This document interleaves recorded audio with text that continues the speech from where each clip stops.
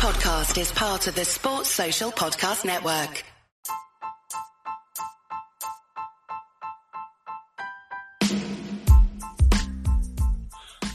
Welcome to the Scarlet Supporters Pembrokeshire podcast. Hello and welcome to this week's edition of the Westerer is Besterer podcast from Scarlet Supporters Pembrokeshire. Joining me, Lee G, as always, is Big M. How are we, Matt? I'm good, mate. I'm good. How are you? Yes, I'm very good. Big news this week. Big news. Martin did his first interview all on his own this week. Oh, yes. I popped my interview cherry, as I'd say. And it was a very daunting challenge, I will say that at the least. Well, scary guy to interview, isn't he? Scary guy to interview. Oh, I know. He's like 9'12", 300 stone. No, he was a beast, man. Well, you'll be hearing from Martin when he interviews Aled. Aled Waters, our Pembrokeshire man of every position and every coaching position seems to have a connection with Aled at the minute. But we'll have a little listen to that later. But Martin survived. Martin got through it. I'm still alive. Still alive. So let's crack on with some rugby then, and let's talk about the Scarlets game against Munster last Friday night. What did you feel before the game? Let's start with that one. What were the expectations going into that game? Anyone who listened to the pod last week will know I was extremely optimistic. You know, I was bouncing. I was expecting us to win that game and win it well. So, you know, what ended up being a tale of two halves. It was a really good watch and a really bad watch at the same time. What do you mean? You know, just seeing how far our defence has come over the last few months, to watch that first half and you're going, okay, 5 tries is terrible. You know, anyone concedes 5 tries in the first half, they should probably be taken out back and, you know, shotgun to the back of the head. But you watch it back and you go, okay, you got that knock-on try, which they somehow give, which I'll never understand. And didn't even take a look at it and go, did I miss something there? Where everybody else in the stadium stopped, including the scrum half that knocked it on. Everybody else stopped and went, that's a knock-on. Everybody apart from the referee. It's like, you could hear him just after the conversion was kicked, saying into the mic, it's not clear and obvious. You know, and I don't know if that was the TMO to the ref or the ref to the TMO, but they just didn't get looked at. You know, and reviewing the tries, you know, there were 3 very, very soft tries that, you know, we shouldn't have been conceding. And, you know, you take that, okay, I know it's a fantasy world because everyone gives a soft try here and there. But, you know, you take that knock-on try in the first half, you take one of the soft tries out of it. Yes, it's 21-7, but it's still a game at that point. Yeah. But, and I know the end result. It was a game. It was a hell of a game, I want to know what happened in that changing room. I really want to know because something switched. Though it just felt as though that game, we did turn up, but it was as though we didn't expect what they were going to throw at us. Yeah. And so we came in thinking, we beat the Bulls. We're on top form. We threw 6 tries in over Edinburgh. We're going to do this. And then the standard that they came out at was like, okay, we've underestimated this a little bit. I think you could see it from the first couple of plays where in the Bulls and Edinburgh and all the other games, you know, defensively, we've been, our line speed has been quite fast and we've been taking them on the gain line or behind the gain line, and they haven't been gaining yards. And Munster were beyond the gain line and gaining yards right from that first, you know, those first 2 or 3 phases. And we just never got close to that ball. We did not look like disrupting any of their rucks. We didn't disrupt anything defensively. It was a strong defence, because they weren't breaking us on first and second phase. They were breaking us on eighth and ninth phase. Whereas you look back at, even at the start of the season, we were being broken on third, fourth, fifth. So, we were holding out a lot better, but they were just creeping forward and creeping forward and creeping forward and gaining momentum. And for me, the difference between the two halves was actually in the second half, we just hit them harder. They weren't gaining anything off contact. Wherever that contact line was, they weren't then coming forward. So the momentum was going back the other way, and it started to swing. And you could kind of see it in their faces, where they were still trying to play the game they were in the first. In the first half, Munster were superb because every pass stuck. I think they had 2 handling errors in the entire first half. And they were just on fire that first half. But we never really gave them anything to go back at. In the second half, I thought we were outstanding. I really did. Defence and attack, everything just kind of clicked, and we rattled them. We really, really rattled them. But so the bit that annoyed me was Sam Lousey's penalty that led to one of their tries, where he was called for not releasing the player on the floor. And Lousey's 6'6". That guy's 5'10". He had him around the chest and he lifted him off the floor. The guy was bending his knee, trying to sink to the floor, and Lousey just had him in a bear hug. And he was going, and he asked the referee, he said, "Can you review that?" Because he was nowhere near the floor. And he just went, "No penalty, corner, line out, ruck, try." And so it's frustrating, but so much. I think we reacted to it better than we did at the start. If that was the start of the season, we would have been giving away reds and yellows, and we'd have been putting ourselves under pressure, and we didn't. We stood and fought, and that was a difference for me.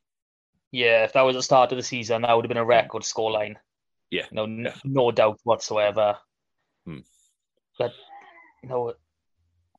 let's look at the positives. We put 6 scores on Munster in Limerick. Now, I know we've put 6 scores on Munster before, but that was in Pro 12 final. Yeah. And that was one of the best attacking performances we've had. And I'll be honest, this one wasn't too far off that, because we left a few tries out there. I mean, I think it was something like 72, 73 minutes when Johnny Williams made that break, and instead of giving the soft ball to Sean Evans next to him, he bolted it over into Wycherley's hands. Yeah. I think that was down to match fitness, his first game back. I think if that's 2-3 games in, he gives that short pass, and we've got 5-6 minutes to get that final score. So we know that we left more points out there, as well as scoring 6 tries. And realistically, we had 2, maybe 3 attacks in the first half. So we're talking 6 tries over 40 minutes of rugby. That's incredible. Yeah. And it shows, we were talking last week about we needed a test to see where we were, to see how far we've come from the start of the season. And I think that kind of told us. Certainly the second half showed us where we can be. I think the first half showed us that we've still got some work to do in certain places, just in terms of decision making. I think is part of it. And in the second half, we stood and fought, and we didn't in the first half. We tackled, and we tackled hard, and we went through the motions of defence, but there was a lack of aggression in that first half. And when you're dealing with teams at the top of the table, that's what happens. If you're not going to match them toe to toe, then they're going to put 6 tries on you. And in the second half, Munster didn't have an answer to our attack, and that's what happened to them. So I was quite pleased in the sense of, was that a test for us? Yes, it was. It was a really good test. I thought we should have probably won that with a couple of iffy decisions, and even with the iffy decisions, we still should have pulled the draw out in that last minute. What Sebastian was thinking in that last ruck. I started that game, right? And I was in a really good mood. And then by about 15, 20 minutes in, I was like, I was checking Twitter and the dogs were having a cuddle and all sorts of stuff. With 5 minutes to go, the wife and the daughter were watching television upstairs because they couldn't take me shouting anymore. The dogs were hiding behind the sofa. I couldn't take it. I was literally screaming at the television and looking around for somebody to agree with me. It was nobody there, you know. So, but that's the kind of game you, as a fan, as a supporter, that's what you want, you know. You want to see those kind of games, don't you? You know. Yeah, it's like one of the Scarlet groups I'm in, and obviously constantly messing. We're losing by here. Oh, another heavy score. There's me at half time. Be optimistic. It's our turn to attack in the second half, and I was like, yes, we did. I was so happy when that came back. And someone paused at the end of the game. Oh, well, you all saying half time? I was like, whoa. I was being positive here. I was saying we can still do this. Yeah. And thank God we did. So I would have looked the right tool. Well, I did say to someone at half time, I said, we have come back from deficits like this in the past. And I have no evidence of that at all. It was more kind of blind optimism than it was, have we come back from a 30-odd point deficit in the past. But yeah, it was certainly a game that I can't say it's going to live in the memory because there was so much happened in that game. Was it 13 tries in that game? And I can't remember hardly any of them. There was too much to remember. But it was certainly a game that I think everybody I've spoken to that has watched that game, whether they're a supporter or not, everyone that watched that game enjoyed that game. It was a really, really good game to watch. So, who were your players to pick out from that game then? Who did you like? Who did we like? Who did I like? I mean, the obvious one everyone's going to say is Johnny Williams because his first game back, he put a hell of a performance. But for me, Sam Costello was the standout for me in that game.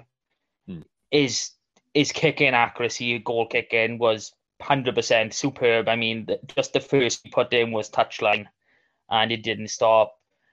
His tackling, his work as a defensive 10 is unbelievable. He is the best defensive Welsh 10 at the minute. He tackles everything. He hits them hard. He doesn't. Okay, some of the bigger boys come at him. He might go back a yard or two, but he doesn't go back far. And do you know what? I quite like him to stay out the way, though. That's how outside halves get injured and get kind of put out of it.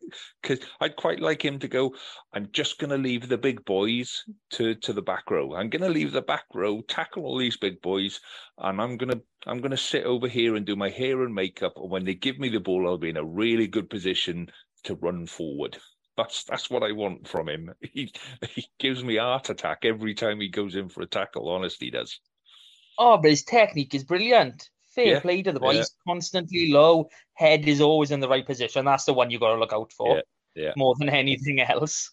And the fact of the matter is, once we managed to get our ball, he orchestrated a lot of that attack, and it was just so lovely to watch.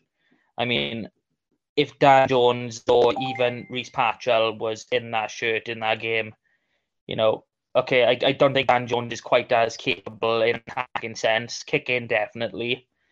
But, Patchell's head would have dropped before half-time, and we would never have had a chance. And I think we were talking at the start of the season when Patchell was out injured and Costello was thrown in, and we said, this is the season that he really needs to break through. He really needs to make that shirt his own. And you got to be fair to the guy, he absolutely has, Other than the yellow cards and his first yellow card, fair enough. You can accept that. His second yellow card, the one in the air, iffy at best. 99% of those wouldn't get given. So, even from that point of view, he's had a cracking season, So yeah, I thought Johnny Williams. I think Johnny Williams is top of the meters made. I'm not sure if it's round 15 or for the URC as a whole this season, but he's definitely rocketed right up the charts. And the guy he was rock solid, And when you've got Costello inside him, and then you've got Johnny Williams, you're starting to build a strong backline. You then throw in Joe Roberts outside him, and you're starting to think, well, hang on, that's three really, really strong players there. So what's his name? Johan Nicholas moving to fullback, and he came top of defenders beating and offloads. So you start to look at it and you go, actually, there's quite a settled kind of defensive line there. Then you've got Eddie James ready to come through as well, so you've got cover in that back line. So, yeah, that from a long-term point of view, that's looking really good, I tell you what I was going to ask you, Conbeer, where has he disappeared to again? They said he was unavailable. I can't remember if they said he was injured or if he picked up a knock or another illness. But hopefully it's just a one-off. I think I saw on the Scarlets website that him and Kieran Hardy were doing some commercial stuff, taking photos this week. So right. It must be just a minor injury, because I didn't look as though I looked at him and thinking, where's the strap in? Where's the protective gear? And I couldn't see anything. So hopefully it's just a minor niggle, maybe a strain or something like that. Well, when you add him into the back line, and then you look at it and you go, actually, that's quite a young back line. Dane Blacker at 9. That's a young backline that's going to take us forward for quite a few seasons now. Yeah, there's no doubt about that, and there is a fair bit of talent coming in behind as well. I mean, we've talked about the scrum half situation. We know there's a good few young 10s coming through, and we've seen Eddie James, what he can do already, and he's literally had 15, 20 minutes. And we've also got Callum Williams, who's going to be due back any time now from that pretty horrific injury he had on the Wales Sevens tour. And, if you're getting picked for Wales Sevens when you're a winger, then, you're going to have a bit of pace out you. So it's going to be good to see what he can do in the 15s game. Yeah, definitely. So anybody else that stood out for you? Anybody in the forwards that stood out for you as well? Matthias has been constantly standing out for me. I mean, that boy is brilliant, as Luke said, for what he's like 23, 24 years old. And he's very much in the modern day prop mold. He's been the best and strong. He's not that, I don't like saying this, but he's not that more rotund sort of player like Sebastian is. He's more bulk muscle than he is just size. Yeah. And what I've been seeing more from him is his carrying is becoming stronger and stronger, which, it's only beneficial, and it's something you need now if you want to play at the top end of the table. You need your props to be big carriers and work in the defence. I know he was, a little bit guilty for following the 9 for one of their tries, but at the same time, he's still a kid as in terms of a prop. And, as much as I hate losing boys to Team Wales, I can't imagine it being too much longer, especially knowing Wyn Jones and Gareth Thomas. They're not going to be around for the next World Cup cycle. Yeah. So they're going to have to start bringing through the next set of props, and with just Rhys Carey as the only really capped loose head that's in that sort of age range at the minute, I can only see it as a logical step for Matthias to be taken up next. I hope it's not for a while, Mm. because he is just outstanding for us. But he's a player. But then in the front row as well, you've got Harry O'Connor that's, got to be starting to push through.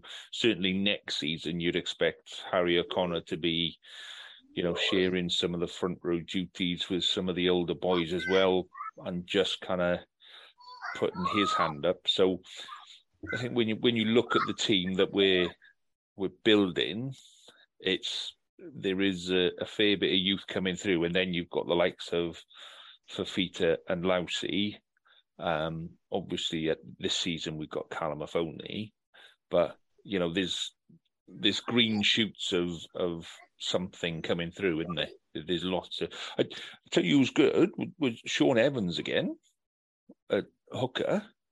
I mean, for me, I absolutely, I didn't rate him at the start of the season. I'll be honest. I didn't think that he was going to make it through the season.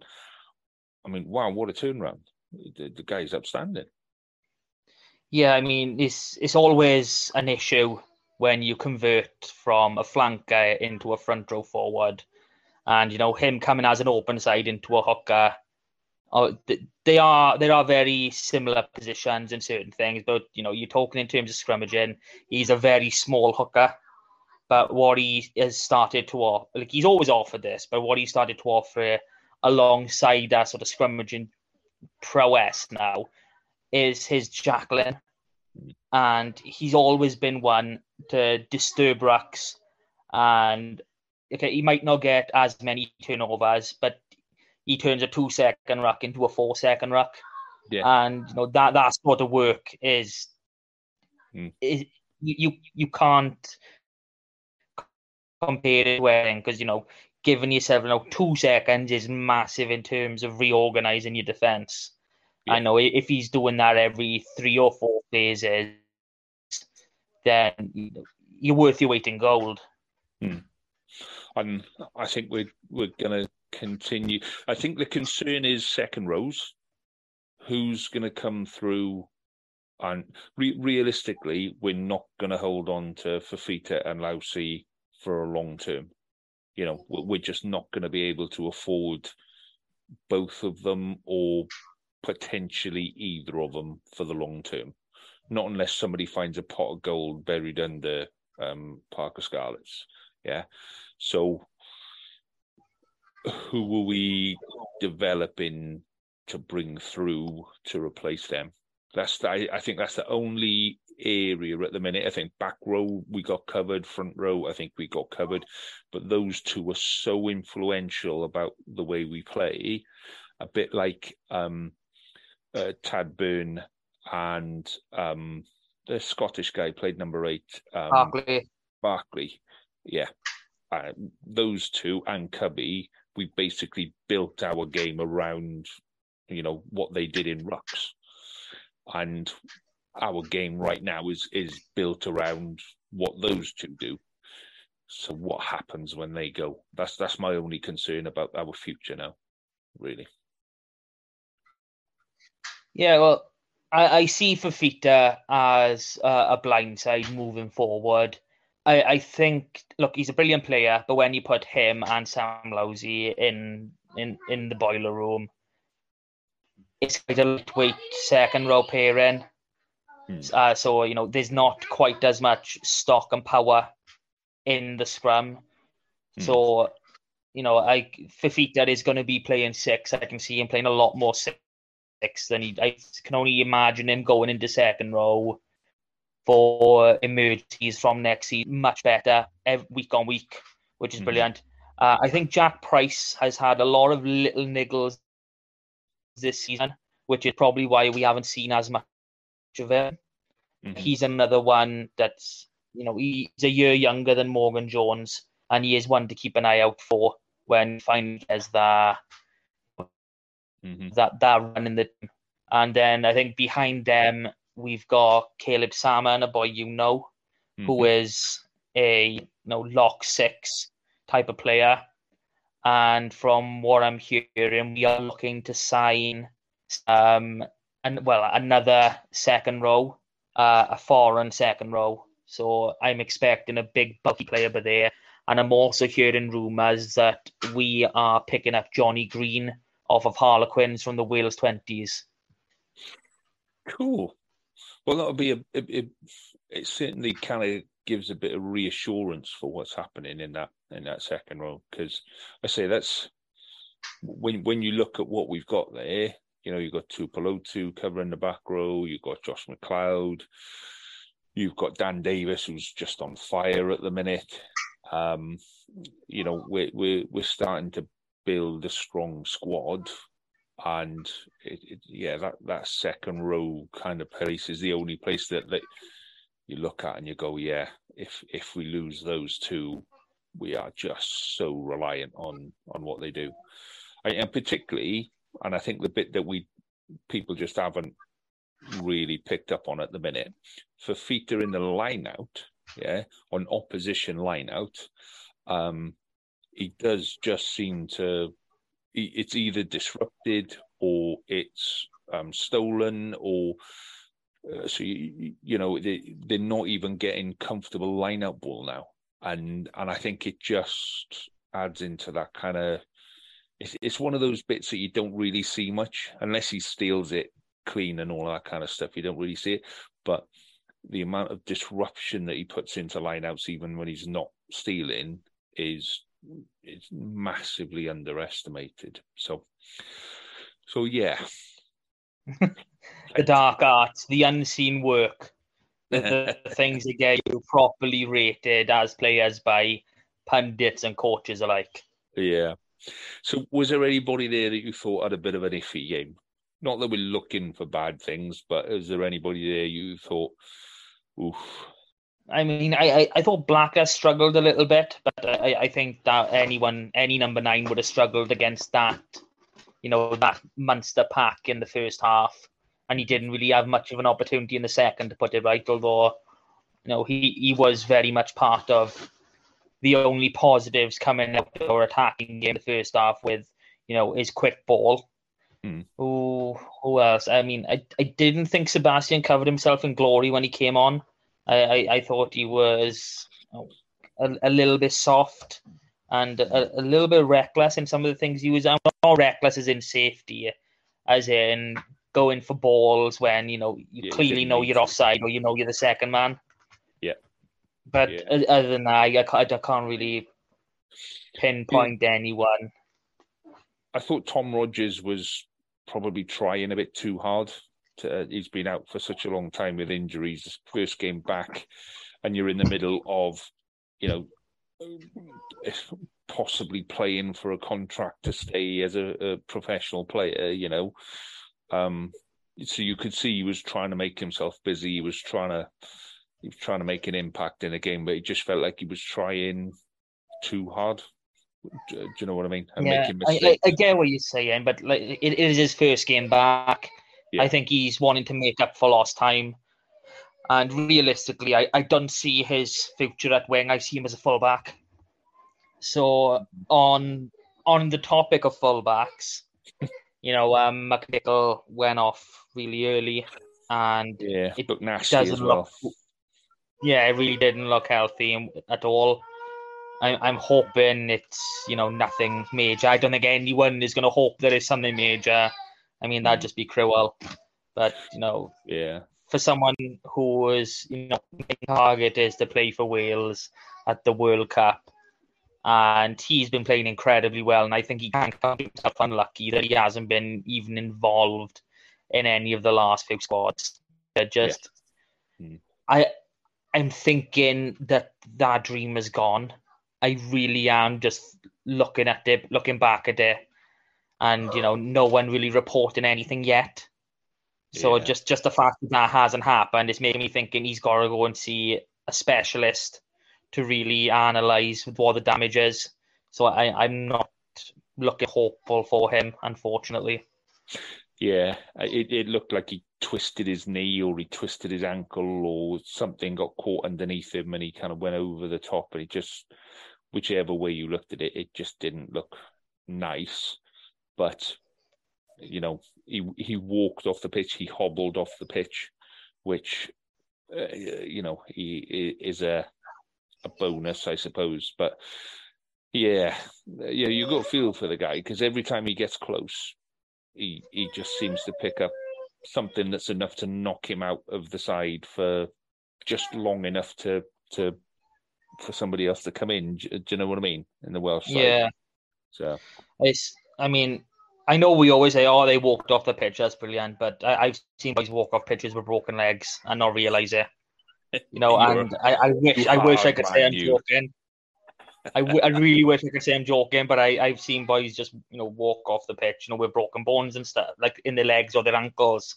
Like, oh, it's just a niggle, it just hurts a little bit, and then oh crap, So it's not a simple case of he walked off, he'll be fine, But I am really hopeful that for all the things that we're saying and all the things that everybody has seen with him on that incident on the pitch, I really hope it's just a case of maybe 1 or 2 weeks, and maybe he can come back for if it's nothing, he'll be here for the Sharks game. If it's a little bit more, maybe he can be for the Brive game and the potential Bristol or Clermont game.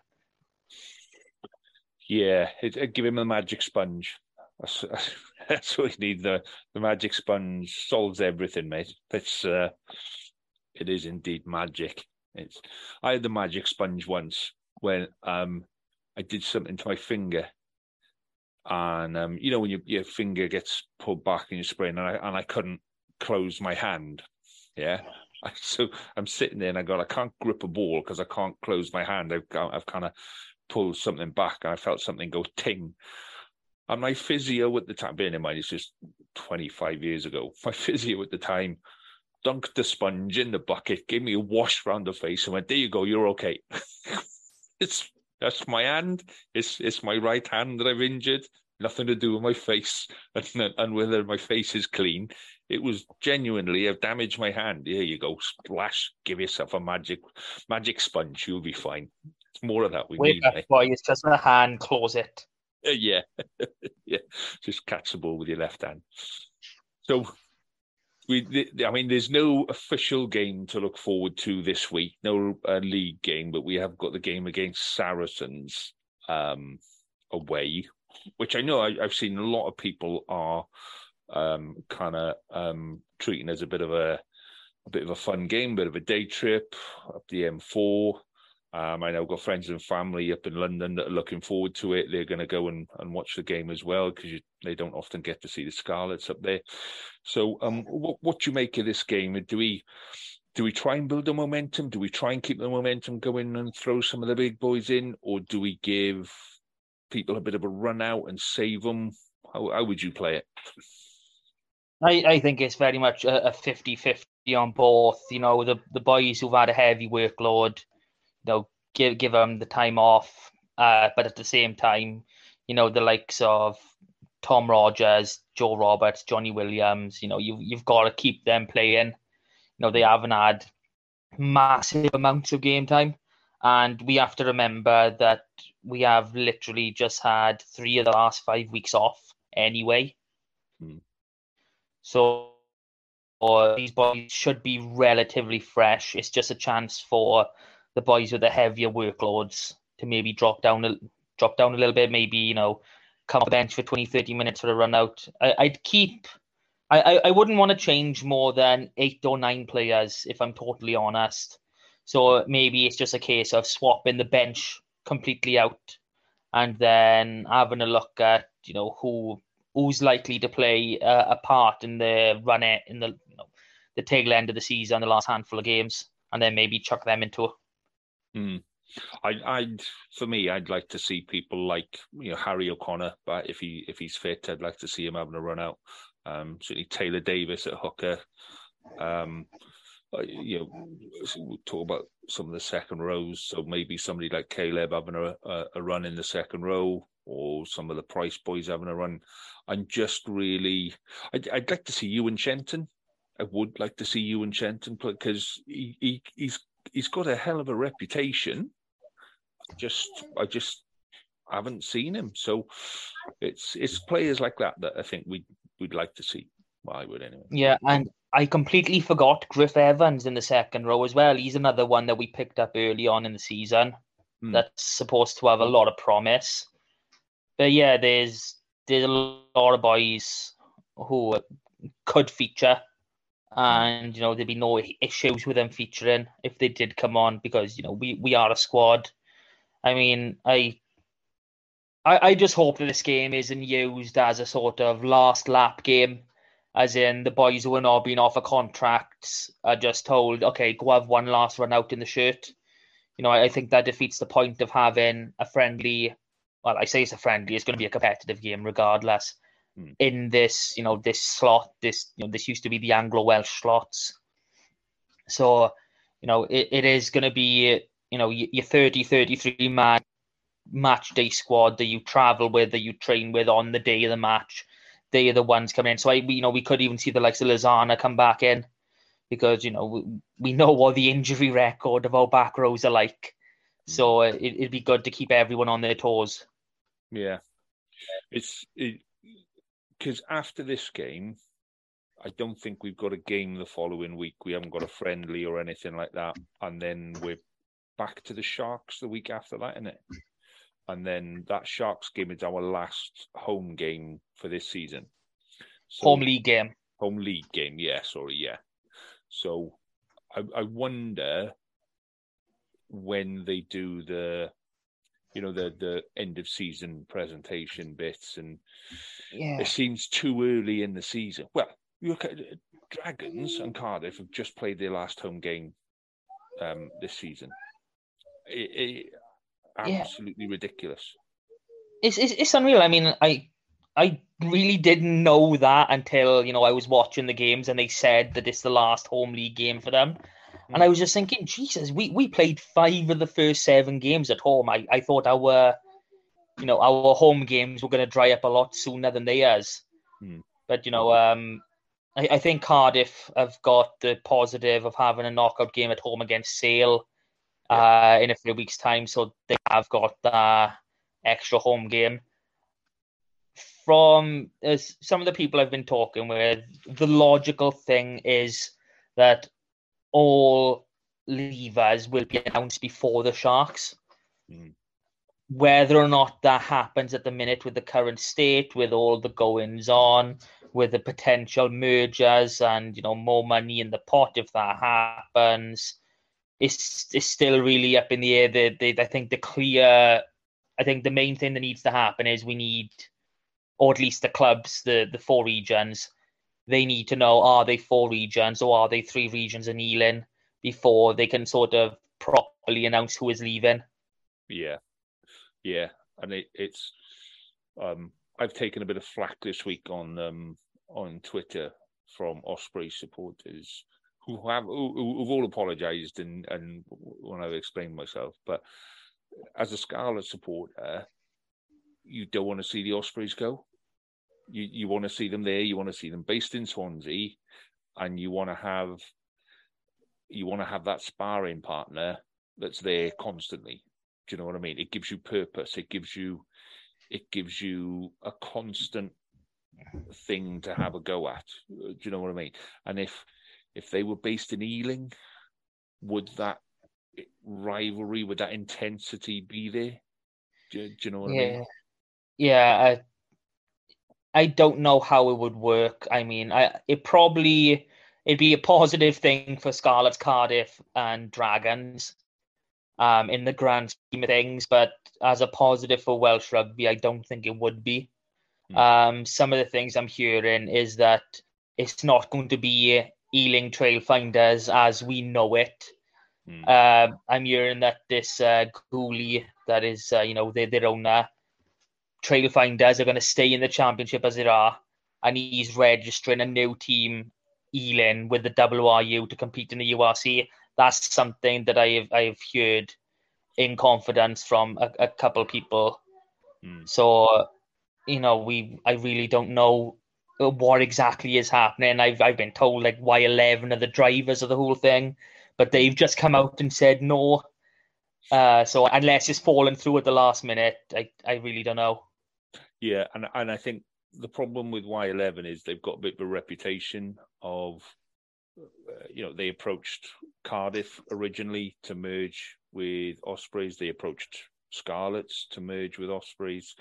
Who knows who else they've approached to merge with Ospreys, but they're certainly the ones that, if what we're being told is to be true, they're the ones that are going and saying, we'd like this to happen, and then somebody comes back with a negotiating point and says, actually, we'd like this to happen, and they go, right, okay, and they walk away from it. And I don't think it's helpful for Ospreys fans or Scarlets fans to be in this position where you can never really kind of trust what's coming out, because they haven't denied it. What they've said is that the talks, the reports about the reports about the talks are incorrect. They haven't said that the talks aren't going on. They've said that the reports about the talks are incorrect. So they could be, like you say, discussing so that the Ealing set up, the Trail Finders set up the London Trail Finders as a company, as a sports company. So whether London Trail Finders then become part of the URC with Ospreys, and so they're almost using a bit of semantics to try and throw a bit of smoke in front of. But I think supporters, and it, like you say, it affects all of us. Supporters are just a bit fed up with them playing roulette with Welsh rugby, and I think we've all had enough of it, to be honest. But there we go. And I doubt many Ospreys fans will be listening to this. No, well, in all honesty, so I've been told every single Osprey fan, even the ones in the supporters clubs, are being kept in the dark completely. They're just basically being fed. You use your food and water. We'll see you about in a couple of weeks, okay? Yeah, and it's not fair on. Imagine if that was happening to us. Imagine if they were messing around with us, and instead of us sitting here talking about rugby, we were talking about whether some finance guy wanted to do this or that. Yeah, it's not. It's going to leave supporters with a sour taste in the mouth, whichever way round they go. Anyway, that's for Ospreys to sort out, and that's their business. We will be here next season, one way or another. So we'll move on from that. So seems like a fairly good point to have a listen to your chat with Alid, to be honest, because we'll move down it. There's very little in the way of community games. There are a couple to discuss, but there's some really interesting games last week, and we're at that point of the season now where the under 15s start to get a bit tasty. The under 16s start to get a little bit tasty as well, and they're playing towards the last game of the season, which will be Scarlets East versus Scarlets West. So there's a whole load of stuff going on at junior level. So let's have a little listen to your conversation with Alid from Tenby and Pembrokeshire under 15s. Hello and welcome to this special segment of Westra is Bestra. I am Martin Big M, and today I'm joined by Alid Waters, a man who does basically everything in Pembrokeshire when it comes to rugby. So how are you, Alid? Yeah, I'm good, thank you, pal. I'm good, thank you, pal. You keeping well? Yeah, I'm good. Nothing keeping me up at night, barring the baby. But less said about that, the better. Yeah. So I've already spoken with Lee once this season already, and you got your fingers in so many pies. We're surprised you got any fingers left. And so we'll touch on a couple of them now, and we'll start with Tenby. So starting the the season, did you have many expectations of what you expected the season to go like? If I'm honest, this for me was my first gig within senior rugby more than anything. So that was a big kind of learning curve from the start. I didn't know what to expect. I've done quite a lot of stuff, like you said, I've got so many fingers in so many different pies. I've done quite a lot under 18s rugby. But to be fair, I've enjoyed every moment. Like I started playing my rugby as a kid for Tenby, went right the way through from, I think it was under 9s, right the way through to the youth. Had a few first team games, as well as a few clubs in between. But no, for me to go back to my childhood club and to start my senior coaching career, should we say, with my childhood club, just makes my life easier, to be honest. I can't fault how the club, to be fair, since I came on the last podcast, how the club have taken me in, the players taken me in, the coaching staff, and to be fair, I'm enjoying every second of it. Oh, it's good to hear. You've had a very up and down sort of season. Like you had a really good win over Kidwelly on the weekend, but you've won a few more than you've lost. But I think I was looking through all your results, and your biggest loss was by 7 points, and your only home loss is to top of the table Pontedilice, who were undefeated. So you're not a million miles away from competing at the top end. No, we've got. I think it goes to show the effort the boys and the rest of the staff, as well as coaching staff, as well as the committee, put into the club, and to what we try to offer. So it has been some weeks have been frustrated. Like, don't get me wrong, you'll get some training sessions where you don't get the numbers you need to, but the commitment from most of the boys has been second to none. And then, like you said, massive win on the weekend. We went up to Kidwelly start of the season, 21-0 up. And then we lose the game, I think it was 28-27 or something like that. So, if I'm honest, we kind of owed them one. And to be fair to them, they were a great outfit coming down to us on the weekend. But it was, compared to the last game, I think it was 2 weeks ago, we went away to Lucha and we won by 50-odd points to 20-odd. It was that the same result on Saturday felt even more, because we had to go in some dark places to keep them out more than anything. But yeah, every game's been within 7, so we are kind of, you can say we're lucky, really, because we're still picking up that losing bonus point, because we've lost within the 7 points, which has been a massive help. And yeah,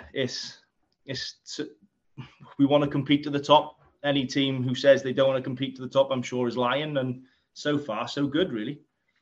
Yeah. So you currently sit in 4th in the table. The top 3 again promoted. I know there's a couple of teams behind you with some games in hand and they can leapfrog you. But are there any ambitions to go up this season? Are you really targeting that top 3 spot as, that's your minimum for success this year? I think if you spoke to John, our head of rugby, he'll say, and we all say in the huddle after the game, we all know what we want. We all know we want to go up. We want to compete in Division 1. But then, like you said, I think we're so far. Well, I think Mumbles jumped us in the table because they beat Carmarthen Athletic on the weekend. So our next game a week Saturday is away to Mumbles. So hopefully we can kind of, go away, get a win from them, and then leapfrog them again. So yeah, I think we all want to go up. We've got everything we can kind of want within the ground, within the buy-in from everyone, really. But yeah, I think if you asked any player, any coaching staff in Div 2, they all want to get a taste of Division 1 rugby. So I think that's what we are kind of focusing on, really. So we all have our fingers crossed and hope that we see Tenby as a Division 1 team next season then. Yeah, fingers crossed. And if it doesn't happen, we have got such a great squad within Tenby. We've got some great, I'll call them old heads. I might get a bit of stick for that, but we've got some great boys who have been there, who have done it, and they'll want to keep pushing. So as long as we stick tight as a squad, and with some good youth boys coming forward now, I think some of them start turning 18 from this November. So hopefully we can start bringing that pathway in from our youth right through to the seniors, and then hopefully climb from there. Then. That's good. Sounds like there's some really good things happening in Tenby. So now I'm going to have to start talking to you about the county.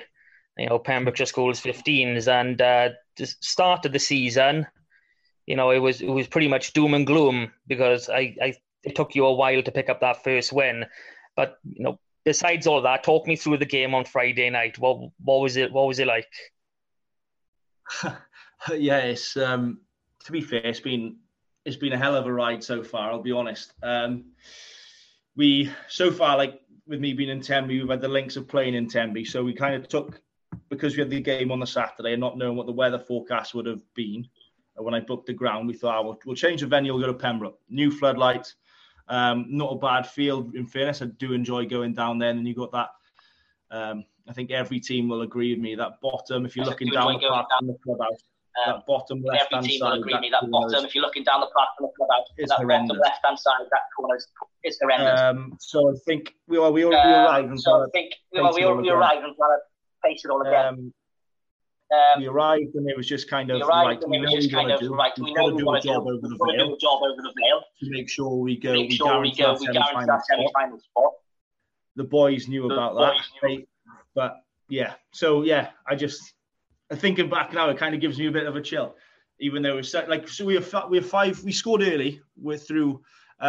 One of the boys from Ysgol Brogwain, he scored in the corner, and we thought, here we go now. But then, to be fair to the Vale, they kind of turned it on from the start. Then they just went, they destroyed our contact area. They were physical in their carries, and their defensive line was just second to none.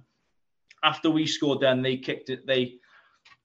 It was a skill that I'd love to be able to coach. But they got into our 22, the 10 crossfield kicked in. It was something like you see in TV. Just as the ball was about to go over the dead ball line, they touch it down.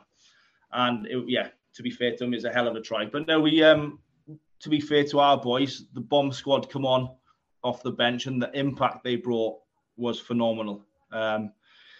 We put so much pressure in that last, say, 20 minutes. Our line sniped, and I think that kind of gained our momentum. And then our fullback crossed in the corner before what was the score? I think it brought that to 15-10 because we missed the conversion. And then it was within the last minute or so, we were camped on their try line, penalty advantage. And I was on one of our boys went off injured. So I was on the sideline with him, making sure he was fine. But we were just still camped on their try line. Then all of a sudden, our replacement mate, Callum White, just came and absolutely washed them. You couldn't have asked for more. So we crossed the line and then our 10 then converted to get the win on the whistle. So yeah, as you can probably tell, it was such a roller coaster. It was even hard getting it out from what we expected from the game. Really. I mean it's just amazing feeling when you win with basically the last kick or the last touch of the game. The emotions just run through the roof. So we're looking at now, this set the first part of the season, not Carmarthenshire, but Scarlets based. You had Carmarthen Schools, Ceredigion, MMAD, and Llanelli. Things didn't go exactly to plan, but and you ended up being drawn into the bowl side of the draw then for the second part. And you've just picked up from there and you haven't looked back. I mean, no. What 3 wins and a loss or a draw, was it? Yeah, so when we split it off into the Scarlets kind of we'll call it the conference side of the league or the competition. We played Ceredigion at home in Tenby again. And to be fair to the boys, they were very fresh. They were pretty much just coming into the environment. So we were giving them so much information to kind of learn, take on. And I can't remember what the score was, but we had I think it was near enough towards the last minute of the game. We had a chance to kick for 3 and would have won the game by a point. But we give the boys full responsibility. If they back themselves on the field, we can't take anything away from them. They then tapped and passed and we knocked it on, lost the game by 2 points or whatever it was. So we were under the cosh there, but then it was a great learning experience. Then we went to, I think it was Mars then after. They're a phenomenal outfit. I think we spoke on the last podcast and everything they've got, everything they do is just phenomenal. Like as a district, they'd be our role model more than anything. They got a phenomenal setup. So we lost. I can't remember the score of that, and we lost that one. Then we went up to Hendy to play Llanelli, which is always a tough battle against them. But again, we only lost that within the 3 points. So I think we lost that 10-7 with the last penalty. It was 7-7, and within the last couple of minutes, they slotted a penalty kick. So, and then we played Carmarthen, so we only lost to them within the 7 points. So we are, like, within the Scarlets teams, we are within each other. We all are, like, kind of top and tailing. But it was just, I think, I don't want to say the word inexperience, but I think it's just the freshness to the environment on, like, it's a step up from school, it's a step up from club, and how fast the game is. But to be fair, going into the bowl, I suppose, has kind of worked wonders for us, because we hosted RGC South at home again in Tenby, and our boys were phenomenal. We won that by 40-odd points to, I can't remember what the score was for that one, to be fair. And then we went away to the Knoll, which the boys knew that was a historic place to go.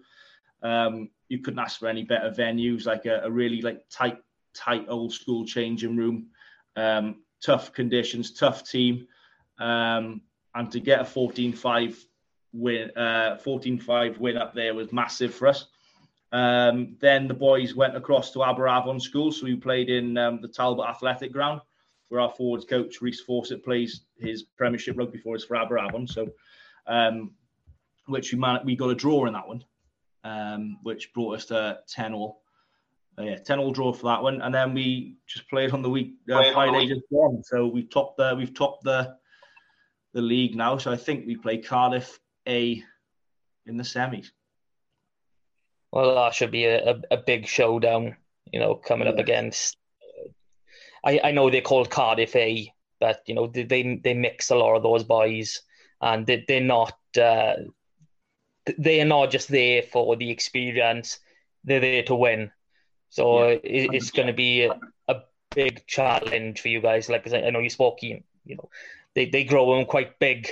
The further east you tend to go, the moment you sort of hit Bridgend, Rhondda, the size just goes out the window. Like literally, they can't fit in the room. And I agree.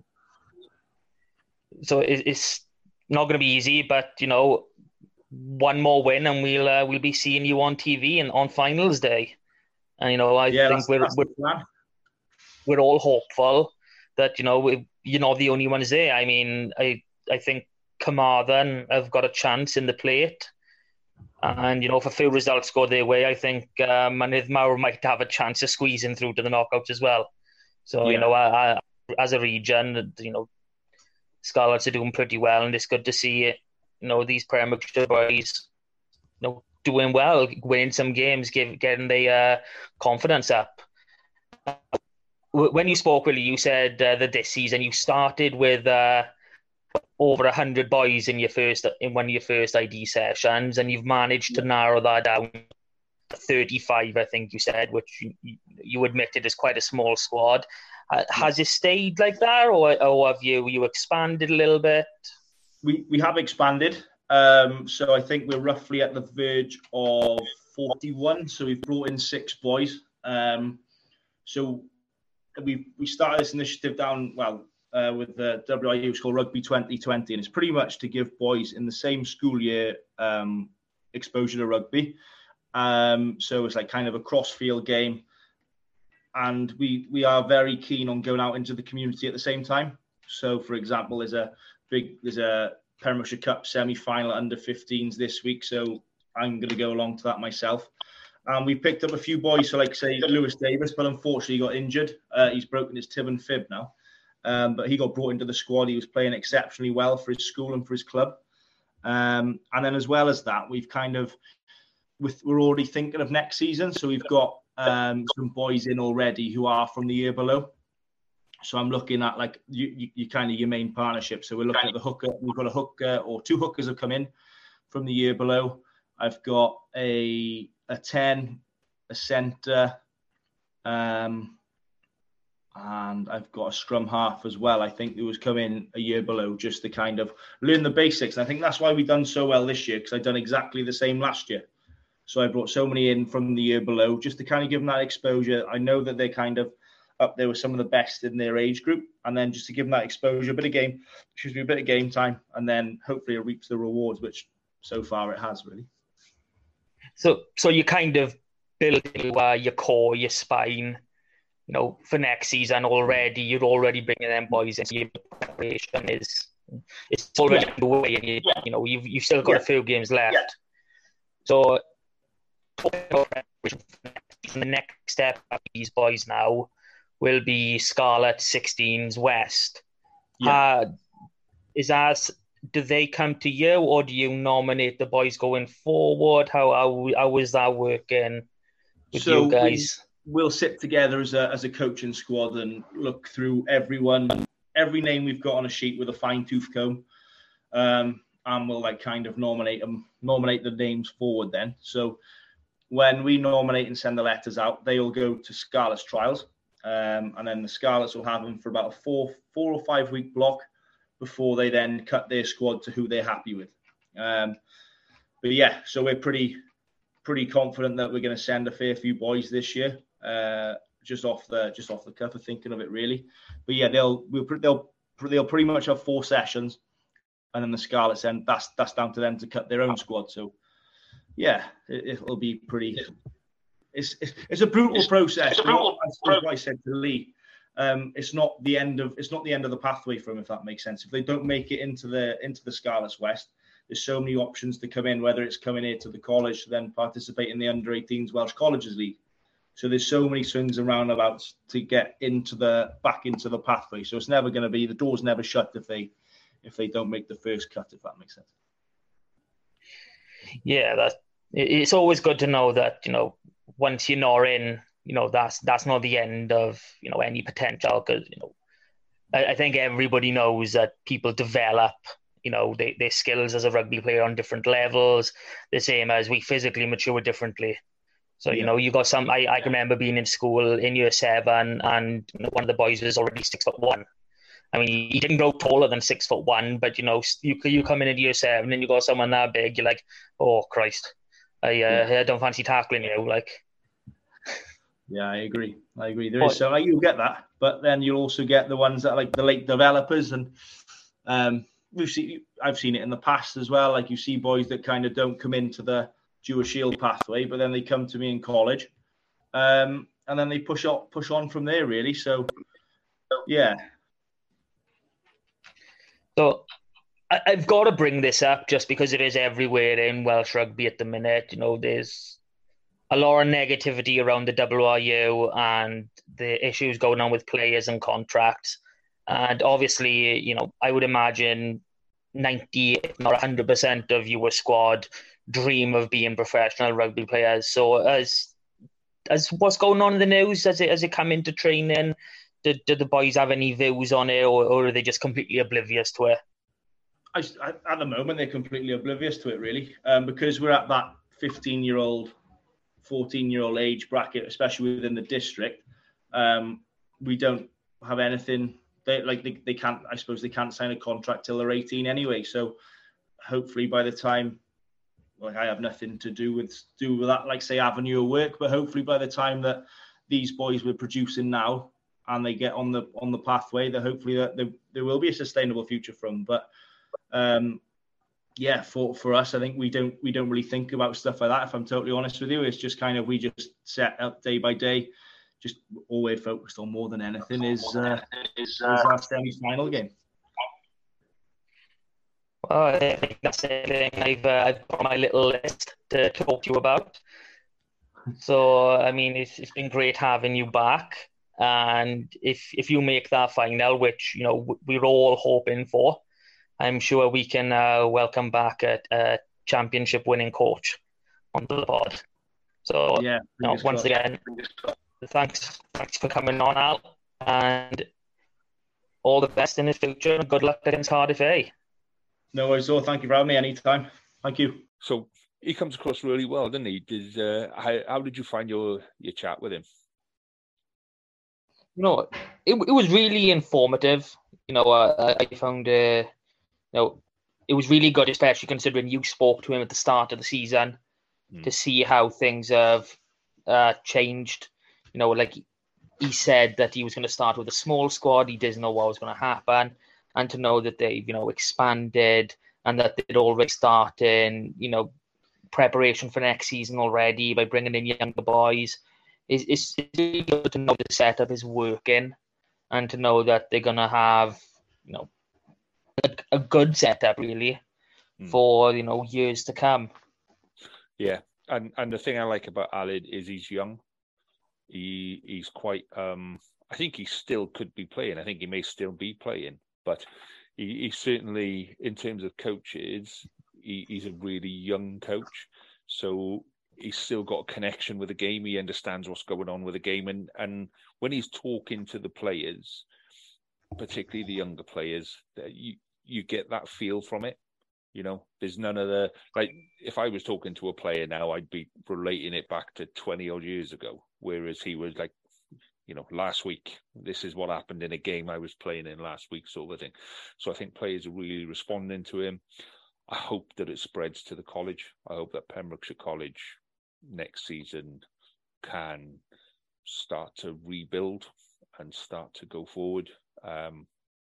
So I'm hoping that comes through next year, but fingers crossed. So when is the semi-final game now, isn't it? Under 15 semi-final is when? We haven't had a confirmed date yet, just because there's the bowl is more or less sorted. I think there's one fixture in the group where it doesn't affect the teams that are going through. But I know there's still some more games in the plate. We'll mention our side of that a bit later on. So I think they're waiting for the completion of them, which will be this week, and then we should get the announcements in the following fortnight, really, and whether or not there's going to be home advantage properly, or if they're going to be neutral venues. Yeah, always an iffy one. Always an iffy. It's weird remembering back to my boy playing in it, and my boy was playing in it when, literally, when they got to this part of the season and they were in that final game, and that final game got called off because it got called off because of the weather. It was meant to be played at Port Talbot. It got called off because of the weather, but all of the lockdown stuff was just starting, and there were rumours about this. So it was meant to be played on the Friday night, and it was horrendous on the Friday night, and everyone was going. You could see it was on the horizon, and it was like, well, let's play it Sunday. Let's play it Sunday morning. Play it Sunday afternoon. Let's play it Monday. And they couldn't get a pitch, and they couldn't get players there. And then by the following Friday, we were in lockdown. So the whole thing just stopped. The boys, so they never got to the end of the competition that year. So it's strange memories sitting there now, going like, it's cheering someone on to go on in the cup and show what you can do, and then thinking, yeah, the team that we had a couple of years ago was actually really, really good as well. And it's a shame that those boys didn't have the same kind of end to the season. So talk me through what we have got now for the juniors for the rest, because this is where you get really good now. So who's playing who, and when are they playing, and what's it for? Okay, well, if we're talking the Dewar Shield sides, we, as the Scarlets, have got two teams left to play their final matches. We've got Llanelli, who are playing away to Merthyr, and realistically, Llanelli have got to win that game. Merthyr are undefeated, I will mention that, and they need to hope that another result goes their way, to even stand a chance of getting through to their semi-finals. But on the other side, we've got Carmarthen, who are at home to Swansea Valley in a winner-takes-all clash in their side of the plate. They've both already qualified for the knockouts. This is, who is getting top seed. So, it's going to be a very interesting game, that one. And they're both scheduled for this Friday, 10th of March. So who do they play against then? Is it East and West? So if Pembrokeshire win this one, do they play somebody from Cardiff? Pembrokeshire will be playing Cardiff A, and I'm going to have to dig into my files by here to find out what exactly. This is proper Stato stuff now, Mark. This is next level Stato stuff. This is me using someone else's database to really find things out and claiming it's my own. That's the sort of sado I am at the minute. But the way it's looking, it's going to be, come on, they win. They probably at home to Cutton Valley. They lose, they're probably travelling to Merthyr, but this is all, dependent on the results from this Friday. And, if we somehow get a miracle and Llanelli get through and Carmarthen finish top, then we could be seeing a Carmarthen Llanelli semi-final. It's highly unlikely, but it's still probable. And knowing the WRU, that'll probably be played on a neutral ground in Bridgend. So... In Bridgend, it'll be a fun, won't it? You have to be in Gloucester. But, yeah. Okay, so we've got plenty to look forward to there. So tonight this should have been the under-16s East and West games, shouldn't they? So who should they have been playing this evening? Who should they have been playing? I'm going into my database to find this.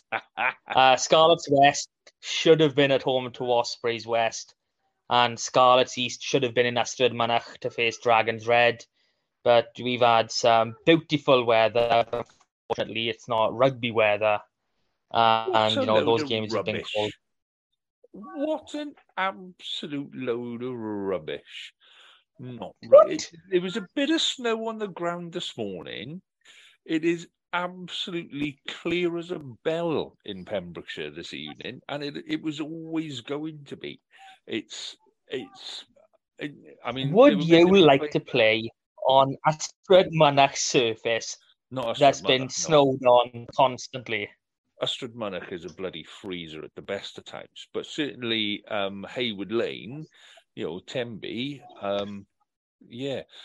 played a cup final once in Narberth, and it had been cancelled. It had been postponed a couple of times, and they said if we can't play it tonight, that's it. There's no other option to play it. So we played it, and it was frozen solid. The pitch was absolutely frozen solid, and everybody watching was frozen, and the players were frozen. And this is how painful it was. I remember it. It must have been under 15s, under 16s, or whatever. I broke through from the 22. We had a scrum on the 22. I went straight through the outside half, picked up the fullback, took him over with me and a couple of wingers, and left them for dead. And I had a 5-meter run for the line, and then I dived for the line, and the pitch was frozen solid. And I shredded basically everything from my knees to the bottom of my shorts. Absolutely, because it was so cold, didn't feel a thing. There was nothing. There was no feeling there, and then having a shower after started warming up, and then in the shower my legs started bleeding. So there was a little bit of snow on the ground. Come on. I think the worst I've had is I played in a few Boxing Day charity matches, with boys who just turn up at the rugby club for a drink, and I think it was one, and it must have been snowing for about a week. It was Pennygraig RFC, and if you've ever been there, you'll know how open it is, so you'll know how cold it can get. And it was playing on concrete. It was so much fun, hurting each other, just for a laugh. But I can't remember even holding the ball or tackling someone with the ball, but I tackled about 30 people that day. Kids today, we're making them soft. Anyway, so that's 15s and 16s. Who else have we got to talk about in a community game or junior game, mate? Well, we've got the results from last week's under-18s, the youth, cup, plate and bowl that we spoke about. And unfortunately, we had 3 losses, but we've had 1 win. Narberth lost away to Gosaina 19-17. Crymych away to Bargoed lost 28-19. and Wickland lost away to Mumbles 26-19. But the one team to win in the bowl away to Dochlechai, so all the way up in North Wales, was tiny little Langham. So basically the smallest rugby club in Wales, that's what I'm going to call them. They picked their youth team up, not just for the season, but they've taken them on a cup run. They then took them all the way up to North Wales, and they've come away with a win. They're now going into the semis, and they'll be facing one of Brinkhoch, Caerphilly, or Mumbles. So it's just amazing, to be part of that Langham youth setup. Just to know what they've done, just to have a youth side is amazing. But to be able to go on a sort of run like this and then to take the boys to North Wales, it's not cheap. We're talking under 18, so we are talking the parents are subsidising all of this. So, a lot of credit has to go to them for this. I'd love to be, an under 18 in that setup right now, just to feel what it's like. It must be amazing. And what I hope happens is those boys stay with Langham after under 18s, because like I said before, the Langham youth team is basically a mash of quite a few other players from other teams that have kind of, as other teams have folded, and they've been the last one standing, sort of a thing. So, I hope they kind of repay the club and the people that have supported them, at least for a couple of seasons, by staying with them until they make it into the senior team, rather than going back to the club that they came from. Just, it's not going to kill you. It'll be a massive boost for Langham to have some of those youth boys come through into the senior team, and it'll just have a really good kind of rollerball effect then for the next couple of seasons. So, fair play to them. There's a young player of mine who's in there that deserves a big shout out, and that's Ian Gray, who the guy's one of the most talented players that I think I've seen. It's just natural ability, strong runner, aggressive, really, really aggressive, stroppy as hell. Doesn't like being told that he's wrong, ever. But the passion that the guy's got for the game is absolutely immense. And then he went through a really serious illness when he was 13, 14 maybe, something like that. And he's come out the other end of it now. So he's still got the condition, and anyone that knows him will know what it is and what have you. But for him to still be on the pitch and still playing, it is an absolute credit to him, because the guys are good. If he'd have stayed fit, he would be. We'd be talking about him at Scarlet's 18s without a shadow of a doubt.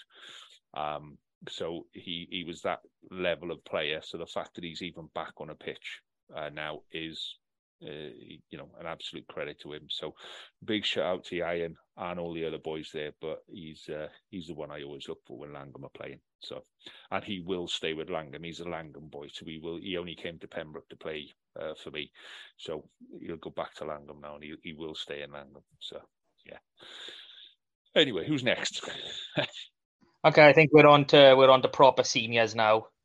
And have we done results for this week already, or are we going to run through them? I can't even remember who was playing last week, because there were teams that were popping up on Friday going, we got a game tomorrow, and I didn't know if it was a rearranged game or if it was a friendly or whatever. So who did we have last week? Well, it was a full round of fixtures last week. I was a week before. In the week before, I'm thinking of. Yeah. Sorry. It's been a long season, mate. Go on, yeah. It has. These fall weeks fallow weeks are not very good for us. No. So we'll start at the top, as we always do. Championship Narberth at home to Neath. Neither of us expected, Narberth to come away with anything. And, they put up a good fight, 29-15 losses, very respectable against Neath. Mm. So, there's nothing wrong with that sort of result, especially, considering that they are, them and Pontypool are by and large miles above everybody else. They're more or less fully funded semi-professional teams. And I'm sure at one point Narberth were either right in it or they were a couple of points behind. And Neath were getting a little bit kind of scared. They were getting a little bit nervous as to what was happening. But I'm just trying to see if I can find it. No, I can't find it on there. They definitely run about the halfway mark. Narberth were more than in that game. So there's a lot of positives there to take forward. A lot of positives. And another positive for Narberth, they don't have a week off. So they're back in action this week, a rearranged fixture. They're travelling to Ystrad Rhondda to play down there. And, that's going to be a really interesting game because Ystrad have really picked up this season, since that, I think it was the opening round that game was. And, Narberth won 16-3, fairly comfortable win. But, Ystrad are now above them in the table. They've got more wins than them. So it's going to be really interesting to see, where this match goes. I'm going to back Narberth all the way because that's what you got to do. But it is going to be a brilliant match to be involved in because I think these two teams at this point in the season are neck and neck. They are so close to each other. And it's good to have that kind of game at this point of the season. I've never liked basement battles, and I don't like being mid-table and not having anything to fight for, sort of a thing. So being kind of mid-table but within touching distance, there is something to fight for. These are the games that you actually want to play in at this point of the season. So yeah, that's a Narberth win for me as well, mate. So that's Championship Narberth sorted. So we're down into the Division 1 West. Like I said, full round of fixtures. So, Aberystwyth were at home to Wellinval. And, they've taken a bit of a thumping here. Wellinval won 30 points to 8. That was quite a shock for me. I thought it would have been a lot closer. Crymych won 12 points to 10 at home to Gowerton. Another tight game at the top end of the table for Crymych, keeping their undefeated run going, which is brilliant for them. Pembroke travelled to Pencloud, and, they took a bit of a thumping themselves, 55 points to 25. Pembroke just really can't catch a break, at the minute. And the last game that was played, Whitland at home to Hendy, and, Whitland have, picked up another win, which is always good for them, 34 points to 12.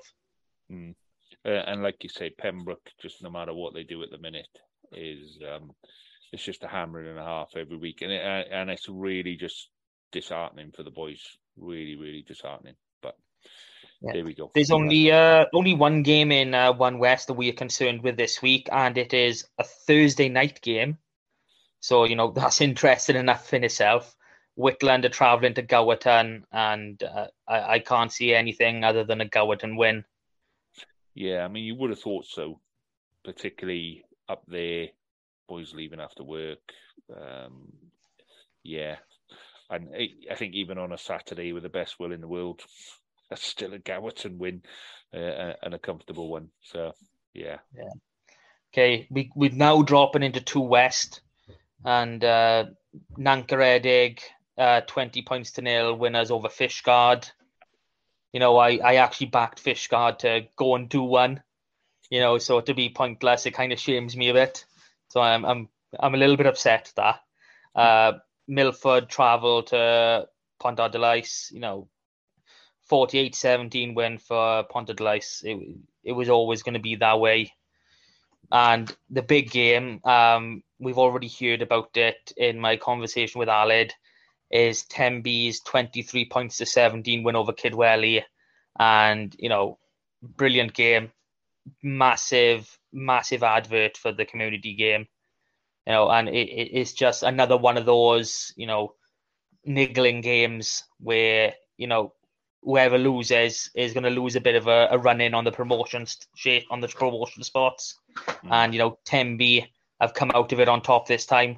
So, just brilliant for the Pembrokeshire side of things. Yeah, and didn't they win as I remember, the game earlier in the season was a really close one as well, wasn't it? Yeah, it was a 1-point game in Kidwelly early in the season. Yeah. So that puts Tenby within touching distance of, they're literally 1 point away from promotion, but Tenby played all of their games. They got 40. That's why I can't believe that the game on their pitch tonight was called off, because their pitch just doesn't suffer at all. So they played 14 games, Kidwelly 10. So Kidwelly have got 4 games in hand on them, and there's only 6 points difference. I know it's good to get, that win against them, but yeah, it really is fingers crossed now between now and the end of the season for Tenby. Everything else needs to go their way, sort of a thing. So, yeah. And the only game, again, that we're concerned with in 2 West this week is Fishguard at home to Mumbles. And, earlier fixture in the season, Fishguard won 34-12 down in Mumbles. So I'm expecting pretty much the same and a good Fishguard win.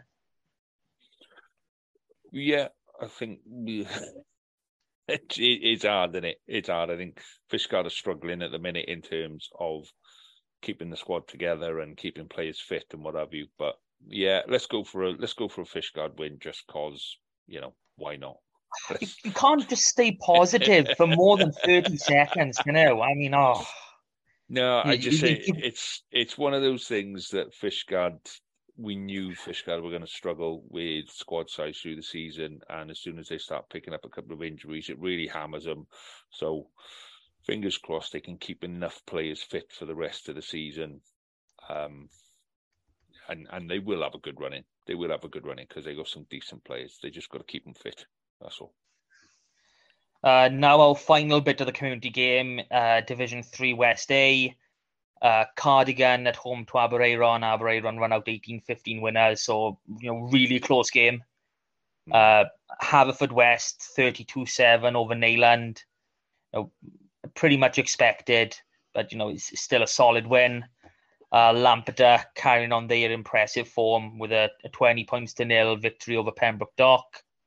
And our 2 favourite teams. I haven't seen what colours they played in, but St David's ran out 25-14 points winners over Langham in Langham.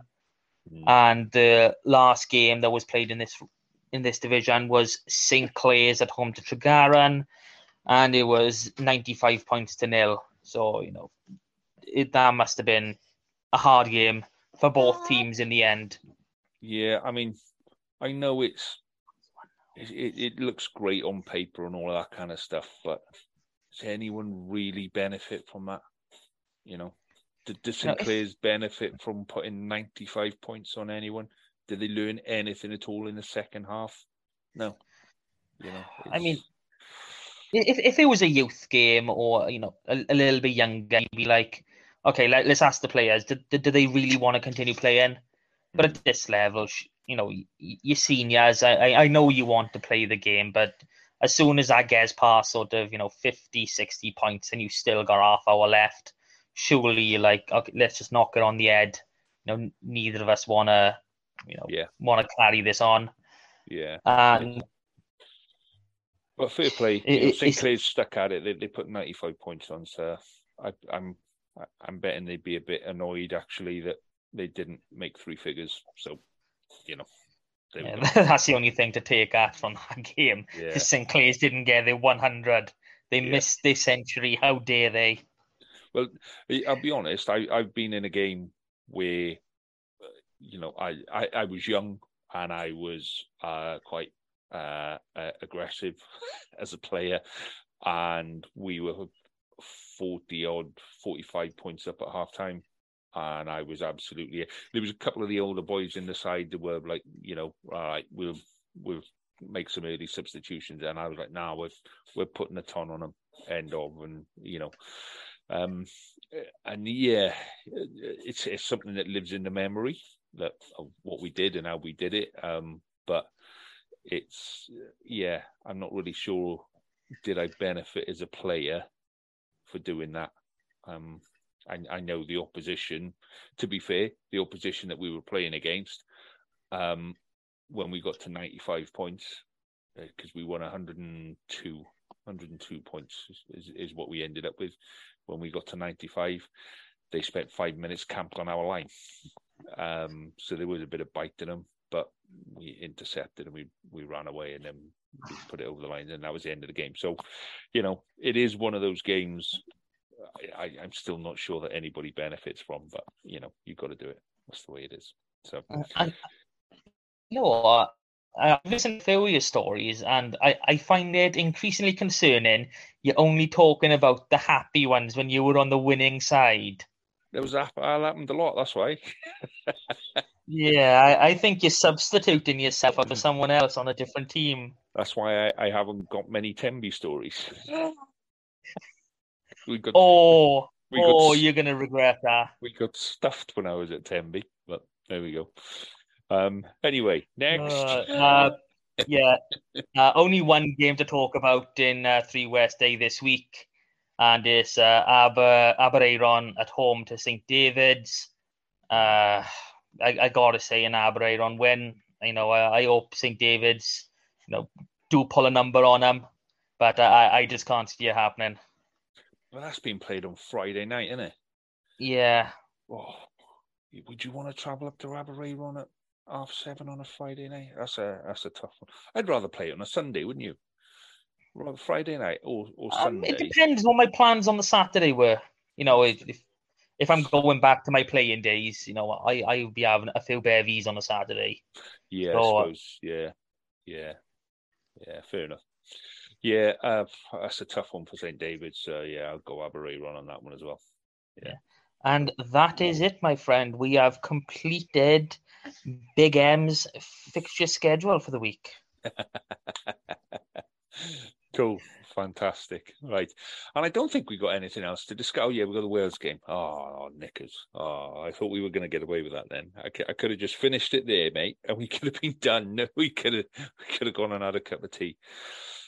Thoughts on the Wales game quickly then? Thumping. No, not thumping. I can see another loss coming away. I'm really not sure what sort of side he's going to put out now. I think he's going to persist with Hawkins and Grady in the centre, which it's not my personal opinion, but obviously I'm not the person in the hot seat. So we'll just see how that goes. I think it's going to be a very open attacking game from Italy. I think we're going to kick a lot of ball yet again and get absolutely nowhere without kick chase. So, it's going to be drab from us, but exciting from Italy. And I'm going to back Italy to go for it. Yeah, I'm thinking we're probably likely to play a very defensive game. It's going to be defense orientated. Like you say, it'll be kick them to the corners, try and move them around, try and tire them out, and just defend like hell. But I don't think that game works anymore. People have worked that game out, and they've, you just run 2 deep pullbacks and you run the outside of a blitz defense. And there's no real way of stopping that. If you're running a blitz defense, you have to then blitz and drift in order to get outside. You just, either I drift or I blitz. So yeah, I think if we are going to play that kicking game, which I'm the same as you, that's what I'm expecting. I'm expecting tight, big, heavy runners. I wouldn't be surprised to see George North come back in on the wing. I really wouldn't. If he puts Zamet to fullback and puts North on the wing just so we can use him as an extra crash ball off 10, I think it's going to be that kind of game. Just batter. And then Italy will turn the ball over and run it back, and we'll end up cheering for Italy because they're playing the more exciting rugby. Welcome to Wales. It is what it is, people. sadly. Yeah. There was some positive news to come out of the WRU this week. They've announced 25 full-time professional contracts for the women ongoing for the next couple of years. So, that's a positive, I suppose. Yeah, and we've got Women's Six Nations to come after this. They've announced a squad for the Women's Six Nations. And I think a lot of people are like me over the last couple of seasons. Like, I'll kind of watch it. I watch the highlights, then I watched a couple of games. I'm still not necessarily 100% with who's who and what their abilities and all of that kind of stuff are. So yeah, it's going to be. I think the main issue with that is we haven't got a proper, domestic scene for these international players in Wales. They're all playing in England, and I know we got a couple games on TV, but it's just not enough. I think we need to get one side to start. I'm not even saying full-time professionals to start or even semi-professional, just to get a team over into the Premier 15s and to build from there. Just so, even if it's on S4C every other week, just so people can watch on a regular basis and get a regular fan base. Yeah, and I think that's what we'll try and use the Women's Six Nations this year to expand our knowledge of the women's game, to help others expand their knowledge, and hopefully, like you say, we can see more girls playing back in Wales in more of a professional team-based sort of activity in Wales.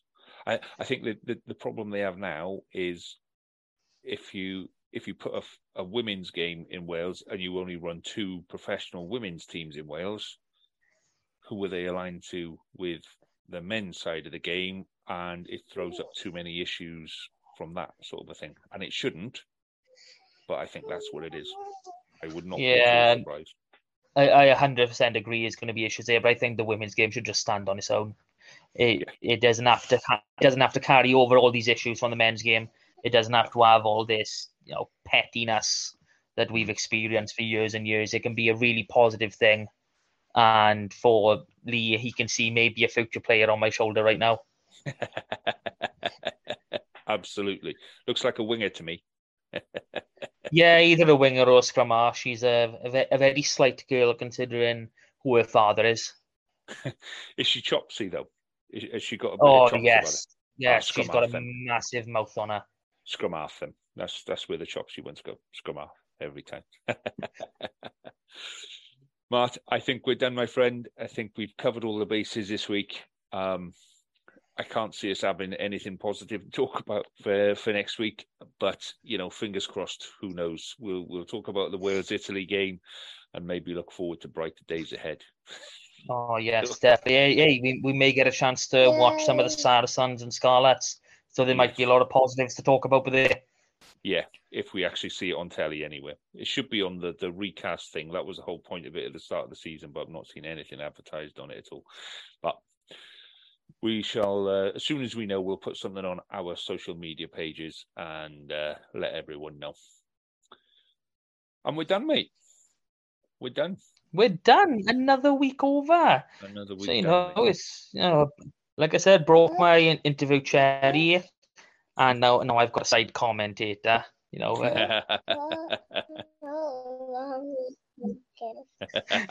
just mumbling. She's half asleep. It's brilliant. No. It's 9:00 at night, and I got my 5-year-old trying to, jump into bed with me. Okay, 1 second, baby. Yeah, so that we've wrapped up everything. We've covered all our bases. So once again, it was great talking with you, mate, and I look forward to doing it again next week. All right, mate. I shall speak to you then. All the best, mate. Ta-da. All the best. You too. Trabant. Ta-da, mate.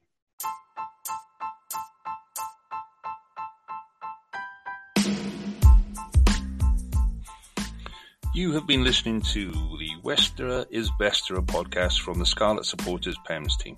You can follow us on Twitter on Scarlet PEMS. Find us on Facebook with Scarlet Supporters Pembrokeshire, or email us on scarletspems@gmail.com. And remember, West is best, but Westerer is Besterer. Cheers. Sports Social Podcast Network.